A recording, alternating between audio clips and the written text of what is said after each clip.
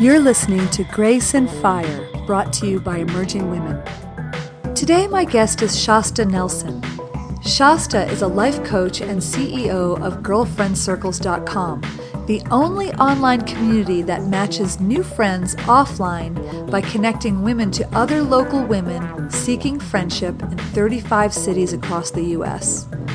Shasta is the author of the book Friendships Don't Just Happen, the guide to creating a meaningful circle of girlfriends.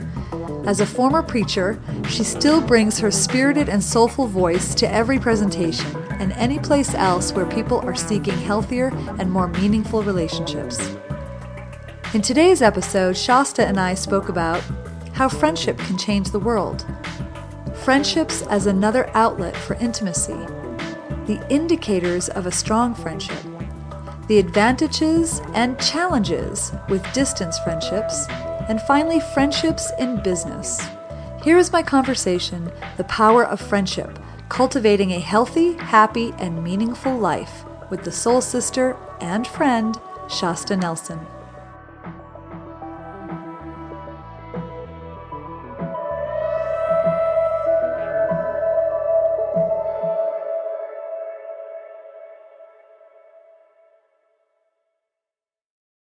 Hello and welcome, Shasta. Thank you so much. Happy to be here. I'm happy to have you. I'm just remembering the last time we were on a call, I think it was a couple of weeks ago, I felt like within 5 minutes that I was talking to somebody who was very soon going to become my best friend. I don't know how you do Aww. it, but I mean, we just kept going. And just now before the podcast with our few minutes, I felt like I wanted to continue that conversation. So, I would love it. Yeah, you just have a natural knack for friendship that I appreciate. Well, thank you. And it speaks highly of you too, because it takes two to connect and be present and show up. Right. Well, this is a subject matter that's like so important to me and near and dear to my heart. And when I was preparing for this, one of the things on your website that really struck me was your tagline. And it says, I have a theory that friendship can save the world. So can you, maybe you could start and just tell us what you mean by that. Yeah, I look around at, I come from a very religious background. I used to be a pastor. And in that world, we speak a lot of spiritual practices and going to church and reading the Bible. And then, of course, being here in San Francisco, it's a lot more of ashrams and yoga and so many different spiritual traditions that are just so rich and beautiful. And one of the things I think about when I am ever guiding anyone through anything or watching them do that is to what purpose are we doing that for?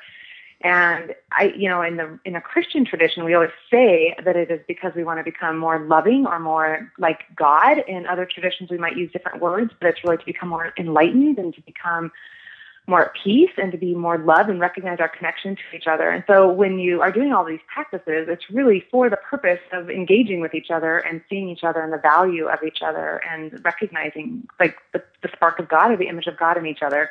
So in my opinion, the friendships are where that's the gymnasium. That's where we actually practice. That's where we actually get to practice doing what we say we're trying to become. And so for me, I challenge people. I don't care if you're praying all day. If it's not making you a more loving person, I question what the point of that prayer is. And I question whether it's working in your life. It's really our friendships that we actually are, I would call it the gymnasium. It's the gymnasium for our soul. It's the place where we get to practice forgiveness. It's one thing to talk about it. That's where we get to practice doing it, is with people that we're in relationship with.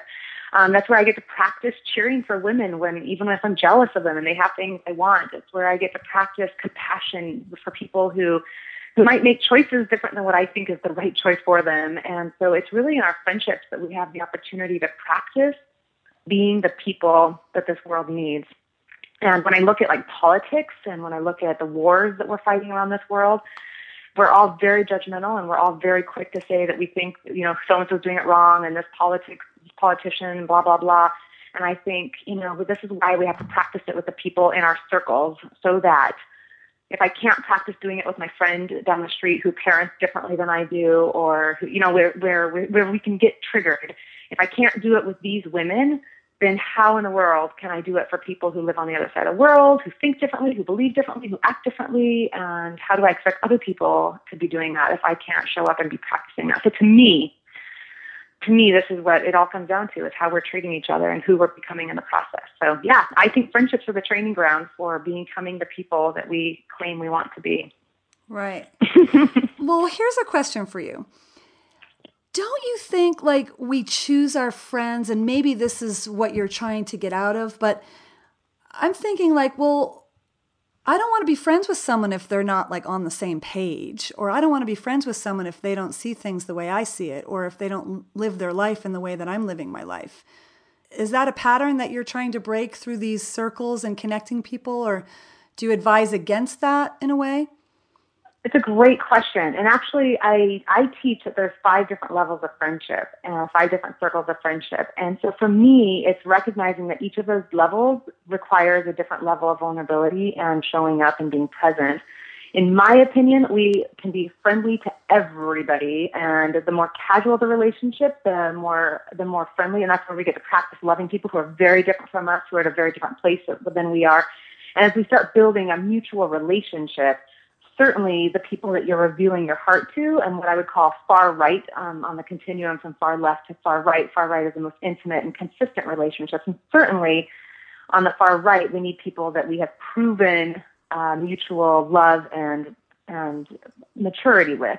But even there, I would say I'm finding a pattern of a lot of women walking away from relationships when annoyed, or when somebody just does things differently, or when we just get our feelings hurt. And it's actually, we know from relationship patterns and behaviors and growth stages of relationships that it's actually going through some conflict is actually really more intimate and more bonding for our relationships. So we know that with our marriages. I mean, if we walk away from our marriages as quickly, or in dating relationships, we won't even say marriage, but we are much more willing to kind of fight it out. We're much more willing to show up and be honest there. We're much more willing to say, hey, this is not working for me. In our relationships, when we're dating, we will put up with quite a bit, but then I've never heard really a situation where they just kind of drift apart or break up and neither person really heard from the other person or anything like that. But we do that with our girlfriends all the time. We just will get awkward and we just start pulling away. And I think there's a missed moment there for some growth and for an opportunity to ask for what we need and to speak more clearly our power and our offering and our contribution. So it's a mix. I'm not advocating that people should have unhealthy people around them at all, but I am advocating that I think part of mature relationships, and most women are not building the level of deep relationships they say they want. And one of the reasons that's happening is because we're not staying with people long enough and being intimate and honest enough with them to actually get to that place that we crave having. We want those close, meaningful relationships, but we don't want them to be awkward at all at any time, and they will be. So no, I mean, I just think of, what's happened, this whole like nuclear family concept, which has always been a myth. I mean, outside of our culture, but what that's done to isolate us. And I know this is happening with men too, but, especially with women, you're in your marriage and you feel like, okay, that's where I'm putting all my work. And yet there's so much juice to be had through friendships, but there's this sort of rewiring we have to do. Because the friendships are the ones that are, oh, well, no, I'm not going to take anything. I'm walking away. I think you're right in that there's a trend of just really giving up so easily because we don't give it the same credence as we do like where are you going to go in the marriage? I mean, the only place is divorce. So that's a much higher hurdle than just, simply not returning a phone call with a friend.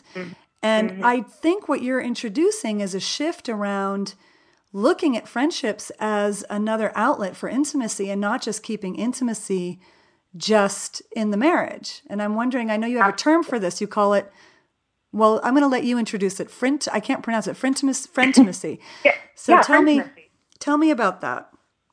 Yeah, frientimacy is a combination of friendship and intimacy. And I use that word because every time I talk about intimacy, people's brains immediately went to sexual intimacy, and we really don't use the word very often. And so I was like, okay, we've got to find a new way of saying this, because intimacy is not just physical intimacy. There's a a showing up. And I describe intimacy as like a vulnerability or a revealing or a willingness to show up with less and less of a filter with somebody. Mm-hmm. So it's a level of trust that we're building. And really, as humans, I believe that's what we're craving. I believe that's what we ultimately want.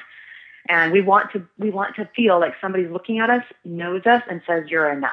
You know, and that's what all of us are. If you go back to like almost all of our core fundamental fears, it's the feeling of we're not being enough, and we do various things to try to prove that we are. Mm-hmm. But in my opinion, that level of intimacy takes a lot of time, and a statistic that's of interest is that half of our close friends we're losing half of our close friends every 7 years.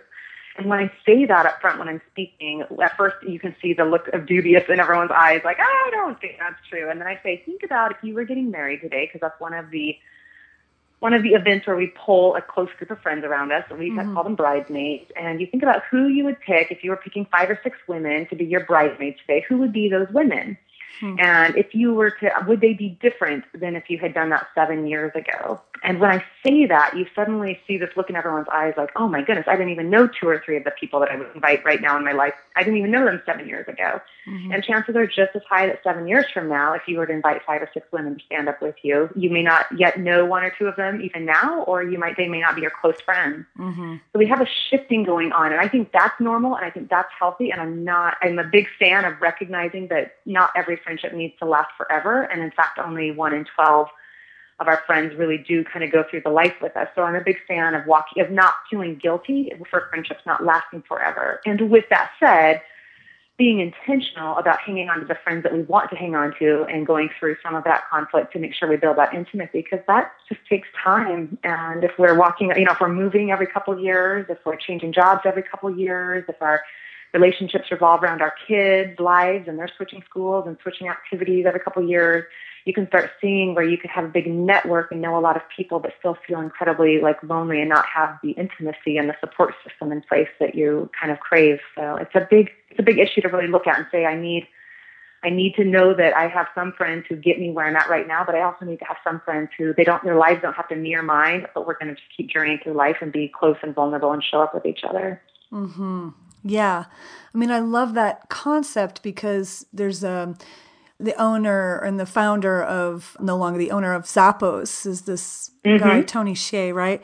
And in his book, he talks about really for your business, you want to go, for advice on your business, or you want to, learn more about your business. It's really smart to go outside your industry because the diversity and the creativity that you can apply from a different industry into your own often yields better results. And, it's just a way of thinking outside the box. And so having friends that are not exactly a mirror image of who we are, I can see how that could be, 1, put us out of our comfort zone, but 2, be beneficial in that it would challenge us in different ways. I mean, I have so many friends that are so loyal to me that would never call me on anything because they just love me so much.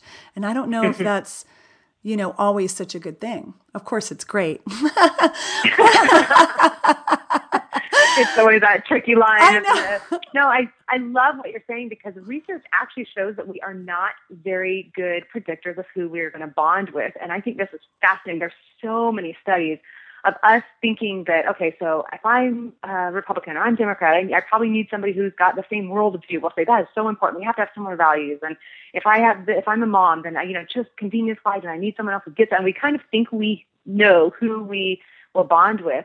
And the research shows that we actually really don't have, that we don't bond anymore with somebody who has the same religious or political background as we do. It is no more of a predictor of whether we will bond than if we both found out we grew up in Illinois, or we both found out we look like Madonna, or the research actually says if we just both find out we just like broccoli, that is as powerful a predictor of our bond as both of us being moms, or both of us being single, or both of us being moms of special needs kids. And so when you think about what we walk around thinking we need, we are pretty quick to dismiss other women because we all sit there and be like, oh, she's dressed like that. She's probably, that income bracket, or that cares about fashion in a different way than I do. Oh, she's a mom. And we quickly are like, okay, we have nothing in common. And the truth of the matter is those are 3 or 4 very superficial things that we're looking at. And those are no more of a predictor. They say that actually and this was funny for you and I with more unusual names, they say it would be the same if you're walking around saying, I'm really only can be friends with other moms or other single girls or whatever you feel like you are. They say that would be the same as walking around saying, I really can only be friends with people who have my name. And I think about that and think some of us would be some very lonely people in the world. If that was like one of our beliefs. It'd be like me with 1,000 dogs. Right.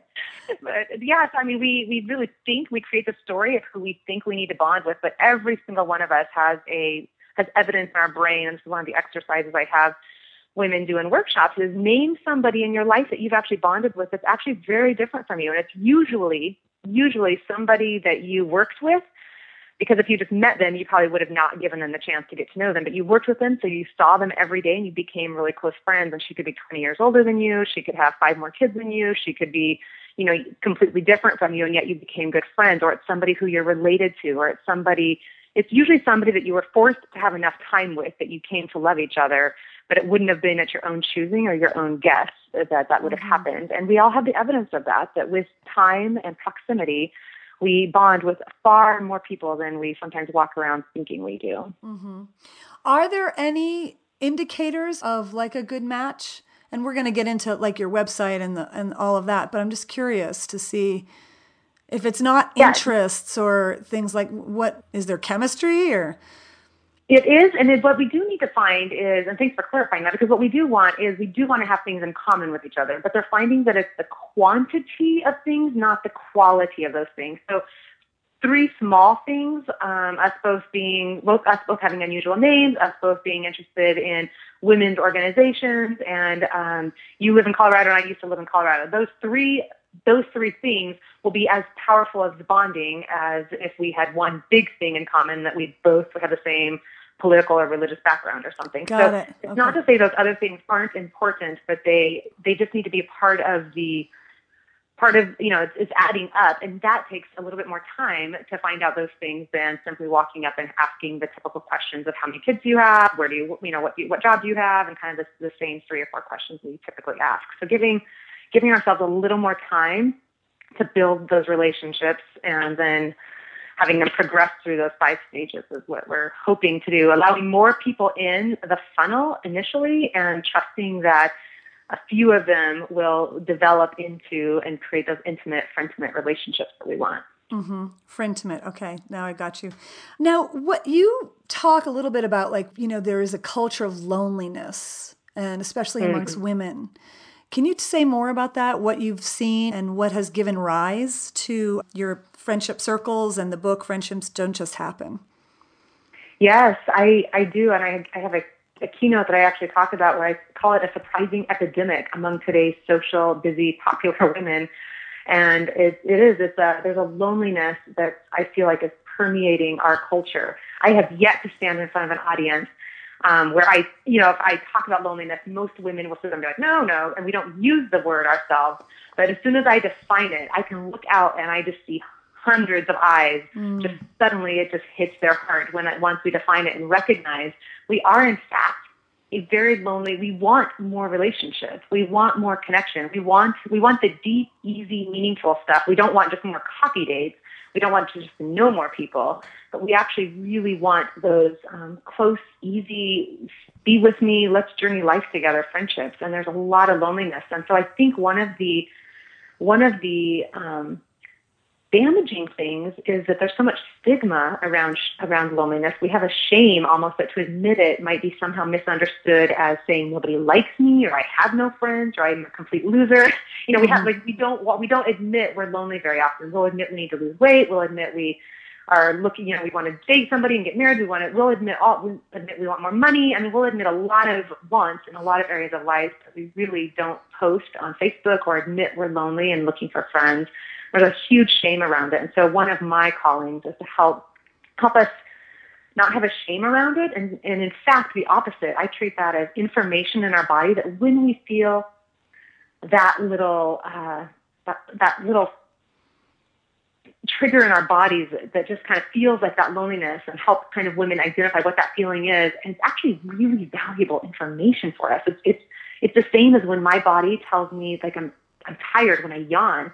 or that I'm thirsty or that I'm hungry. Like, we don't want to ignore that. We don't want to feel shame over that. We don't want to be mad at our bodies for like, how dare you be tired again? I just slept you yesterday. I mean, that's the point of our bodies is they need sleep, they need food, they need water, and they need connection. And when we have that information come up, we don't want to deny it or push it down or anything. We actually want to like go, oh, interesting. I'm craving more connection. My heart wants to be more connected to people. Like, wow, let me look at my life. That's crazy because I have so many people I know, we would say, and we want to look and say, that's interesting. What kind of connection am I craving? Because something in me wants more relating with somebody. So I think it's a really powerful thing because we live in a world where it's getting harder to diagnose because we're so connected and we're so busy and we're so exhausted that when we think about scheduling one more date with a friend, we get like, we get kind of like stressed out over it. So we actually feel like we don't want more of that, but we actually really do want more relating and more sharing. So it's really important to recognize the difference between those two and respond to that information. And what is, so let's switch over to your girlfriend circles. It's like a Match.com. When I was on it, I was just astonished that you're actually matchmaking girlfriends. Yes. I came up with that a couple of years ago when I just realized it's actually easier, ironically, to date than it is to make friends sometimes because with dating, we have a lot of protocol around it and we kind of have an acceptance around getting asked out and giving phone numbers and like that, the process. But when it comes to making friends, it's actually very challenging. You can't just walk up to a girl in a grocery store and be like, you look fabulous, you look like fun, let's go have coffee. So we can't really hit on each other appropriately. So yeah, it was a website to help us like everyone in the city who's open and friends, raise your hand, let's get together, let's connect, let's find each other. So it's an attempt at helping match women in small groups for sharing and getting to know each other. And how many people do you have plugged into the system, and what is like the typical profile? Great question. We have, I think we're at 32,000 members right now and across the country and into some of the cities in Canada. And the typical profile is, our most common user is women in their 30s and 40s who value friends and have kind of moved away from that, their college friends. You know, in the 20s, we still have a little bit more of that in our lives. But we have women, you can join if you're over the age of 21, and our fastest growing population right now is over the age of 55 and 60. So I think we're seeing a huge, a really huge hunger for women whose kids are moved out of the house and they're ready for like, wow, my whole social circle doesn't have to revolve around the kids and who their friends are. And going through late divorce, a lot of women, when they're retiring and they're moving to be closer to their children and their grandchildren, and yet they don't have any friends there. So we have it just goes to show the replacing half your friends every 7 years happens all through life. Like even when you're in your 60s and 70s, we have so many women who are still 70s and 80s dealing with that same hunger and wanting to build more friendships. So yeah, profile-wise, it's women who are internet savvy. They obviously have enough courage to say, I'm going to try something new. So they're actually, every woman I've met at all my events, I'm just kind of awed at how amazing and beautiful and confident and just really fabulous women join. I think it takes a little bit of gutsy to do something like that, and it shows in the women who are willing to show up and value. They all have had good friends before, so they value it, they know it, they're willing to do something about it. Okay, and then you have, circles. So here's my question. What's the difference and the advantages of both between, finding a match on an individual basis and actually meeting in a circle of women?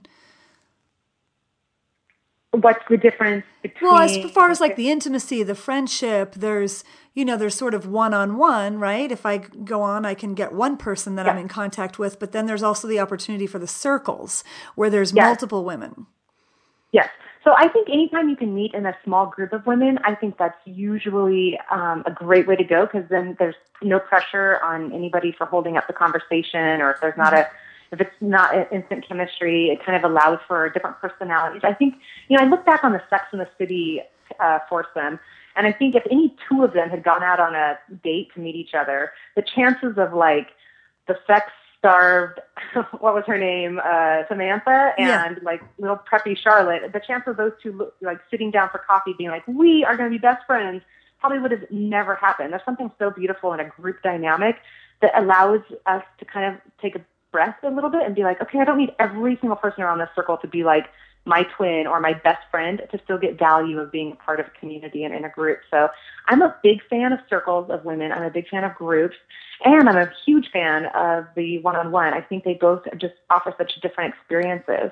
I tend in this day and age if I believe that I need to be close to a handful of women, I don't have time to do one on Monday night, one on Tuesday night, one on Wednesday night, one on Thursday night, and I don't want to just spread them out to only seeing them once a month because I want the intimacy. I don't want to just be updating on how the last month went.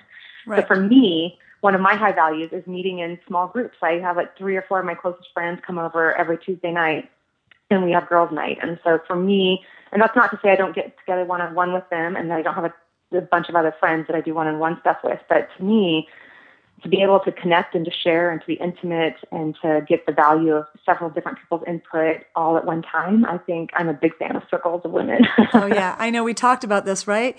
Our husbands are going to kill us if we join one more women's circle, right? Exactly. It's like, how many do you need? Well, do you really want me to answer that question? I know. He's like, babe, I thought this was just once every 2 weeks. It seems to be more than that. I'm like, that's a different group. No. And then if research bears out for us good things, because, you're talking earlier about the difference between friends and husbands and children. I would say all healthy relationships serve us and will give us the benefits of relationships. And I could just go on and on about the health benefits of relationships. But the interesting thing about friendship over husbands and spouses and children is that those relationships actually have higher highs, but they also have lower lows. Those are the people we fight with. Those are the people we're scheduling doctor's appointments with. We're stressed. We are worrying about them. We lay awake wondering if they're doing okay at school. So those are relationships that actually have a lot of stress that comes with the benefits. Our friendships will certainly have some moments of stress and awkwardness. But we are not scheduling their appointments. We're not worried about their day at work tomorrow.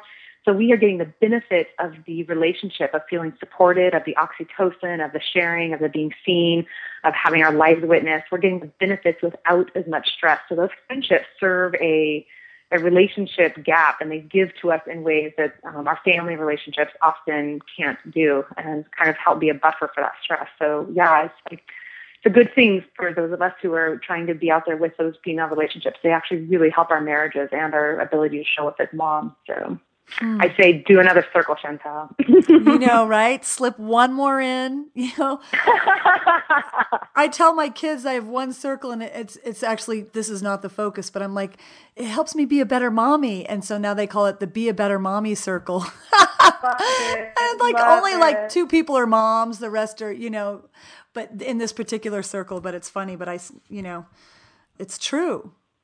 Yeah. It's true. Yeah. And I'll tell you, I used to do this workshop where I used to interview or ask women to do a journal assignment of writing down the memories of their moms with female friends. What memories do you have of your mom and her friendships? Did she go away for weekends? Did she go out for girls' night? Did she talk on the phone in the evenings? And I would guess about 75% of all those workshops I taught, 75% of the women raised their hand and had a really hard time coming up with memories of their moms having friends. And I just thought at first, I was like, that's crazy. Surely 70% of your moms had friends. I can't believe they just all didn't have friends. And my guess is that most of them tried to do their friendship while their kids were at school or something. And so the kids just didn't see it. And I think that's like a good intention, but isn't it ironic that on the back end of it, their kids never saw them modeling friendship. They don't have memories of it. So now I'm working with the adult women now who feel kind of guilty going on a girls' weekend, taking the time out and not, and I think to myself, wow, I mean, I wish more moms could say what you're saying. Like, you played with your friends at school today. Now mommy has to go out and play with her friends. Like, it's important to play with friends, and where we're allowing one night of not doing homework and bedtime each week actually could help be modeling something else really valuable to your kids. So I'm a big fan of what you're doing. I know it's hard to do and hard to walk away from kids that want you and where what needs to be done, but I think it's powerful modeling, and there are more kids, more women that will be in this world, and men who will be in this world not feeling awkward or uncomfortable or guilty about having friends in their lives. So super important. Good, super good point. Love that. When you're in circles of women, it's so easy to just kind of get down to the fashion and the lipstick, and all these are very important, by the way. I'm not making very important. You got to cover it all, right? It's from lipstick to God. But how do you control that so that there's a little bit more intention in the gathering? I love that.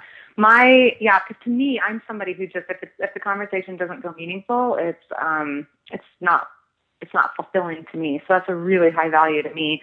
One of my favorite things to do is if I'm in a small group of at least 3 people, I will always say, hey, let's just go around the circle and each share something that's going on in our lives right now that matters, or something that's coming up that we're excited about. And so if it's easy to just kind of do something like that, I have found that by giving each person allotted time, and that's not even like about a time or anything like that, but just simply, it's amazing how we can all sit there and talk, and you'll trigger something I'm going to say, and I'll trigger something, and we could keep talking for hours without ever actually stopping and say, what is it I actually want to share? And so anytime you can do anything, and so even when I'm one-on-one with my friends, and it's actually super easy for me now because everyone's trained in my life, but I always ask, hey, I want to hear one of the highlights in your life and one of the lowlights in your life right now. What's one thing you're proud of, one thing you're celebrating, one thing that's stressing you out, one thing that's causing you worry or angst?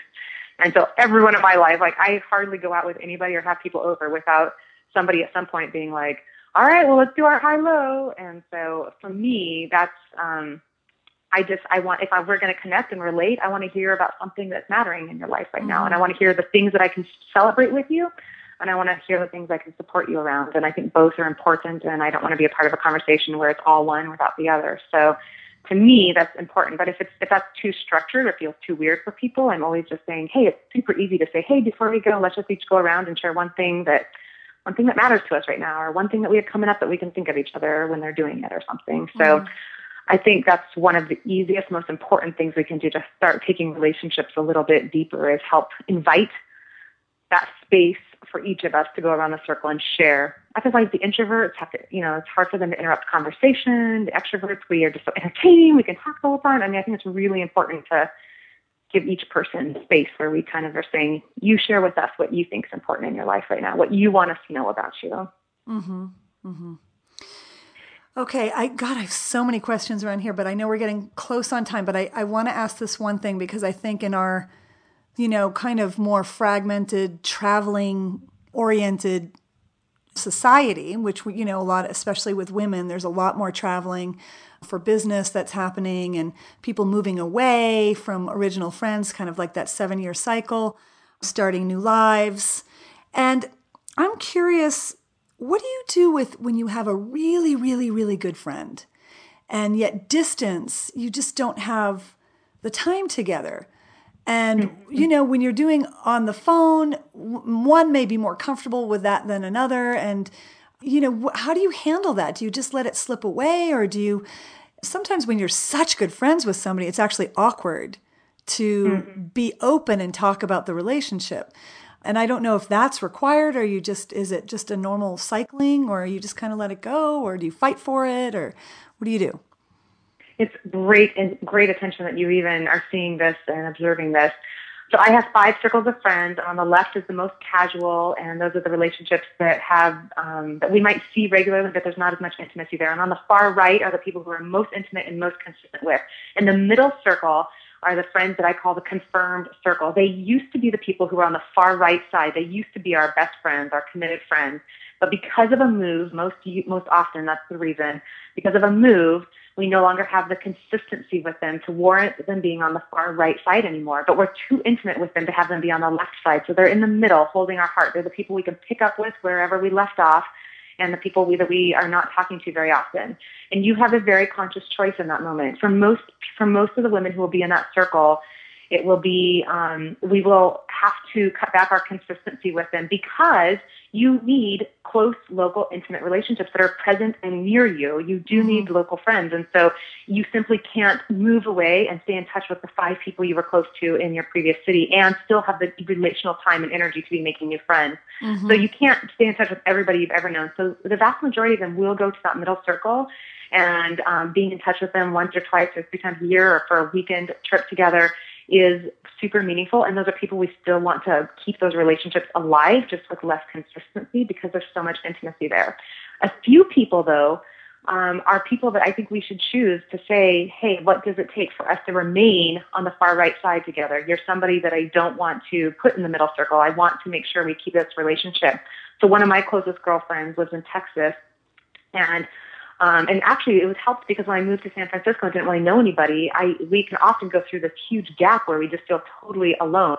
And that's a great time to ask one of our friends who lives somewhere else, hey, can we talk on the phone once a week to just help make sure we have that intimacy in our life, even when we don't know very many people.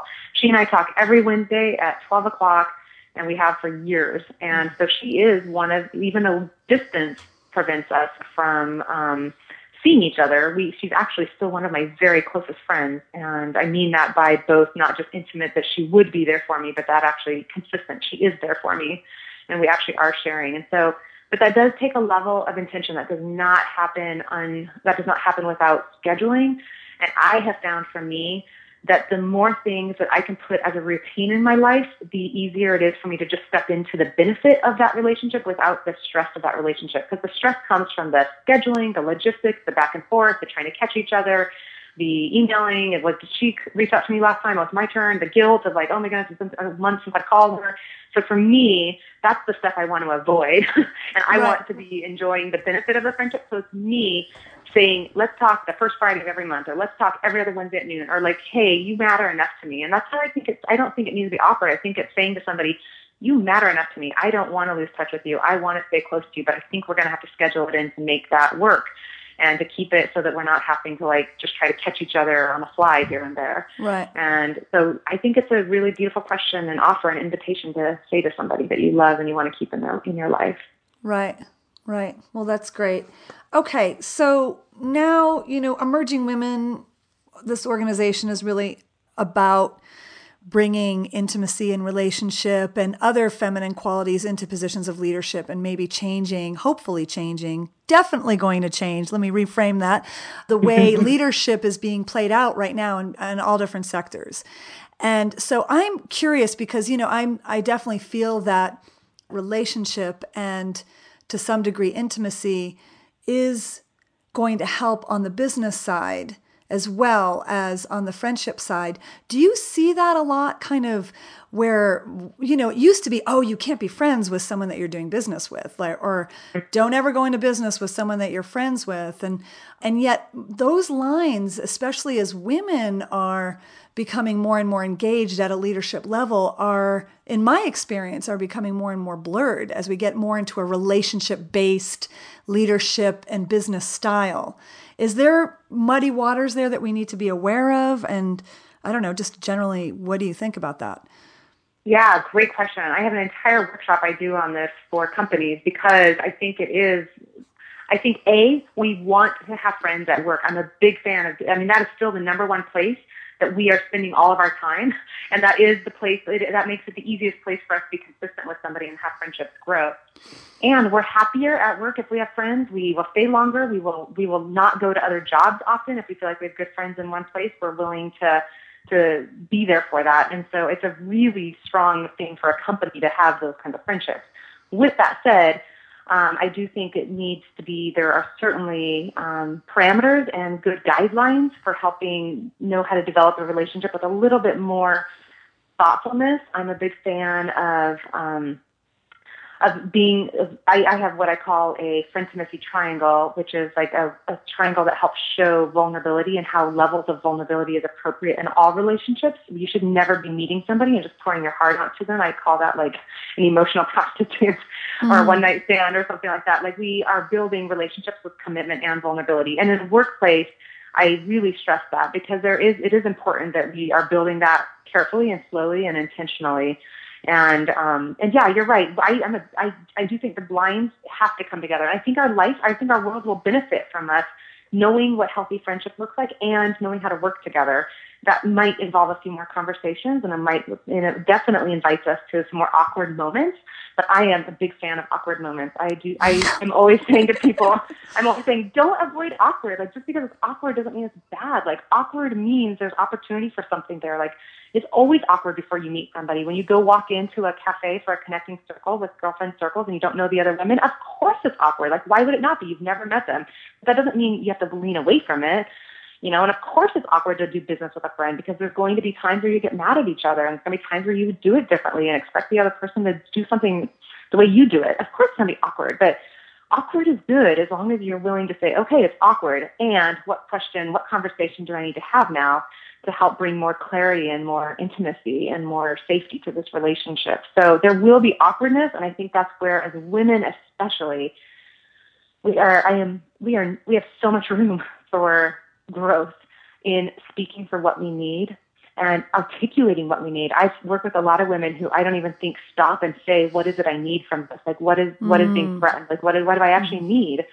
And so, I could go on and that, but we have to figure out what we need. We need to learn to ask for it with kindness and with clarity and with confidence. Mm-hmm. So, and this is where friendship is important, because it's our friendships where we can practice these things. This is like, it's my friends where I can practice asking for what I need, so that when I'm in a work environment with new friends I'm much better. I'm practiced at asking for what I need with people who've already loved me well. So it helps me be able to do it better. And that's when I say friendships can save the world. It's because I get to practice shining around people who are clapping for me and cheering for me to shine. So it makes it easier for me to stand up in an environment where I need to shine and give my best contribution and do my thing and stand in my power, even if I'm not getting cheered for in that moment. So I think that's where we have to practice these awkward conversations. So sorry, that's kind of a long rambling answer, but yes, we need to be friends at work, and yes, we need to have more conversations around that. Right. Yeah. Okay. It's so important right now, because especially as we're going to be emphasizing more and more vulnerability and friendships and connections and intimacy, even within the workplace. I think this is all being created right now. So the work you're doing is very important to identify where the boundaries are and what's permissible and what's encouraged and what's, hey, that's too far. I think people, especially, men, as they're learning this, there's going to have to be some kind of I don't know if it's workshops or some kind of education around what's actually appropriate and what's beneficial. Yes, those are great conversations and guidelines and visuals and stuff like that. But it's an interesting thing, because I think friends outside of work, we're getting much, much, much more comfortable bringing business into our friendship. Right. But with the workplaces still aren't, I don't feel a lot of open doors to companies saying, oh yes, friendship, we really need to talk about that in this place. So it's like it's happening. So obviously friendships are happening there, but it's not something that's being really discussed or done with a way of let's make sure we get the benefits of friendship in as many ways as we can, with as little of the awkwardness and the boundaries as possible, the overstepped boundaries and stuff. So I think you're right. I think we're right for saying we can't parcel out our life and compartmentalize. We're all showing up wanting to make our contribution, and we're going to do it with people we know. So those two things are going to be all over each other. Yeah. I wanted to end with, and I know you must have a gazillion best friends, but I'm curious. I don't. You don't? Okay. So I'm curious to see if, how many best friends do you have, and pick one and just tell us something about her. Oh, that's so beautiful. And I said I don't, because a best friend requires consistency and intimacy. And I don't think you have to limit who you do that with. And I would be lonely if I tried to give equal to everybody. So for me, I'm very clear that I have 3 or 4 women that get priority in my life. Right. And one of them is Deneen. And one of the things I love about her is our lives are very different. She's a mother. I'm not.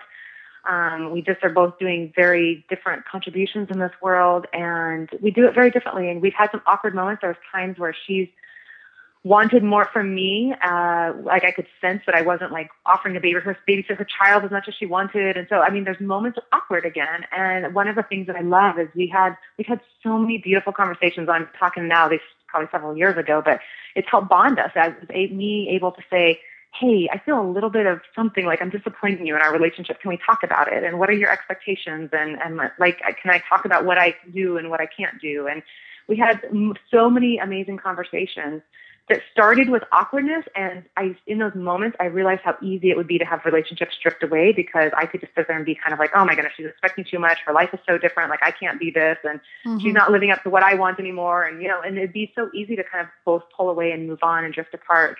But those conversations, I'm telling you, like now we are reaping the benefits of just trusting each other completely and just having complete honesty, and where we can just sit there and say, give me honest feedback. And I just know she adores me and loves me, and I love her and adore her. And just, yeah, it feels so good to have somebody who's local, who is intimate, who's a champion of mine, and I'm a champion for hers. And we're both like doing our thing in this world, and we both get criticism, we both get celebrated, and we both get to be there and know that we've got somebody who knows us on the back end, that they know we're not as amazing as our image and our PR bio sounds. Right. That we're not as horrible as the critics out there who call us whatever, So it's beautiful to have those kind of people in our lives. Fabulous. That's wonderful. Well, thank you for sharing, Shasta. That's been You're welcome. a pleasure. Your questions are so beautiful. I've done so many of these, and I mean it when I say you have very insightful questions. I loved them. It was very fun. Oh, you're sweet. Well, to me, I started Emerging Women based on my women's circle. So this, like I said, when we first started, within 5 minutes, I was like, oh, kindred spirit. So I feel like this topic is super important. And it's also a topic that people, I don't know if it's because of the shame, but they just sort of make it seem unimportant, or it doesn't rank as high as financial and marriage and, all the other sectors of our life that we do tend to, plant seeds and grow and tend. And so thank you for doing it. I agree 100%. You are welcome. Thanks for helping give a platform for it. 'Cause I agree, it's not something that my publisher told me women will go buy books on romantic relationships. They'll buy anyone that promises that they'll help find romance, and they'll buy every book on parenting when they're pregnant, but they will not walk into bookstores and buy books on friendship. Right. And I just thought, why is that? We just don't, I think you're very right. It's not an area of life that we treat with the respect that research is actually showing how significant it is. Right. There's a high value here. Yes, so thank you for inviting me on today. It means a lot. Okay. Well, thank you, Shasta, and more to come. I'm looking forward to you being at the Seattle Power Party. That's going to be a blast. Yay! Can't wait to meet you and to continue our friendship. Perfect.